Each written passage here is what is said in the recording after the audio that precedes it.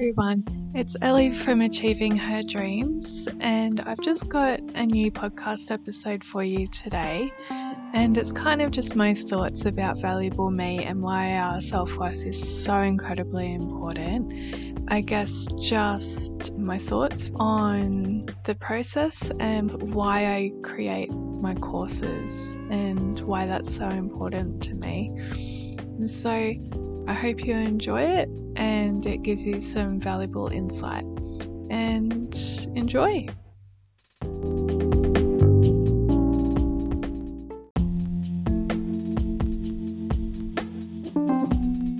For me, the mini course, I want it to be about realizing your value, because you are already valuable, you already have worth, but it's more about you realizing your worth, believing it, understanding it, letting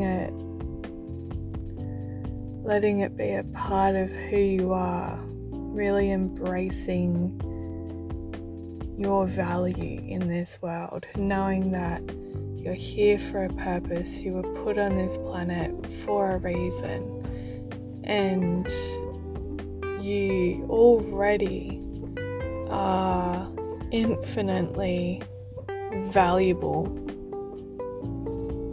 That doesn't change. Your value does not change, but your perception and your feeling about your value and your worth does. And the reason that changes is the things that happen to you, the things you do. So the experiences you've had, things that have happened in your past, things that have been said to you, things that others have made you feel or believe that you've taken on and believed, and you've held that emotion, you've created that story for yourself and taken that on. Your actual true value does not change. Your worth does not change. That will never change. The only thing that changes is how you perceive yourself and how you feel about yourself. And so the work that you need to do isn't about building value for yourself. It's about realizing your value, your full value, and feeling it, believing it, associating with that, and making that who you are in your mind, in your heart, integrating with that thought, that story. And it's everything from self-care, your job, the way you speak to yourself, the people you surround yourself with, the hobbies you have, the food you eat, the way you think about your past, the things that have happened to you, good or bad. So for example, if you've suffered trauma in your past, you might feel that that makes you worthless or minimizes your value. So we need to heal that so that you can believe that that doesn't affect your worth, that you are worthy, that you do have value as a person. And that might have affected your perception of your value back then, but that's why we need to heal that, because it hasn't devalued you, it's just made you believe that you're worth less than you really are, that you're not as valuable as you are, that your damaged goods may be, and that's not the truth. That's not the actual truth of your value or who you are. You are not damaged goods. You are beautiful, you are strong, you are capable, you are loved.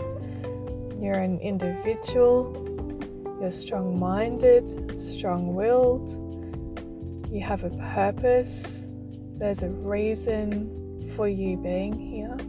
You're not some lost soul searching for some non-existent meaning.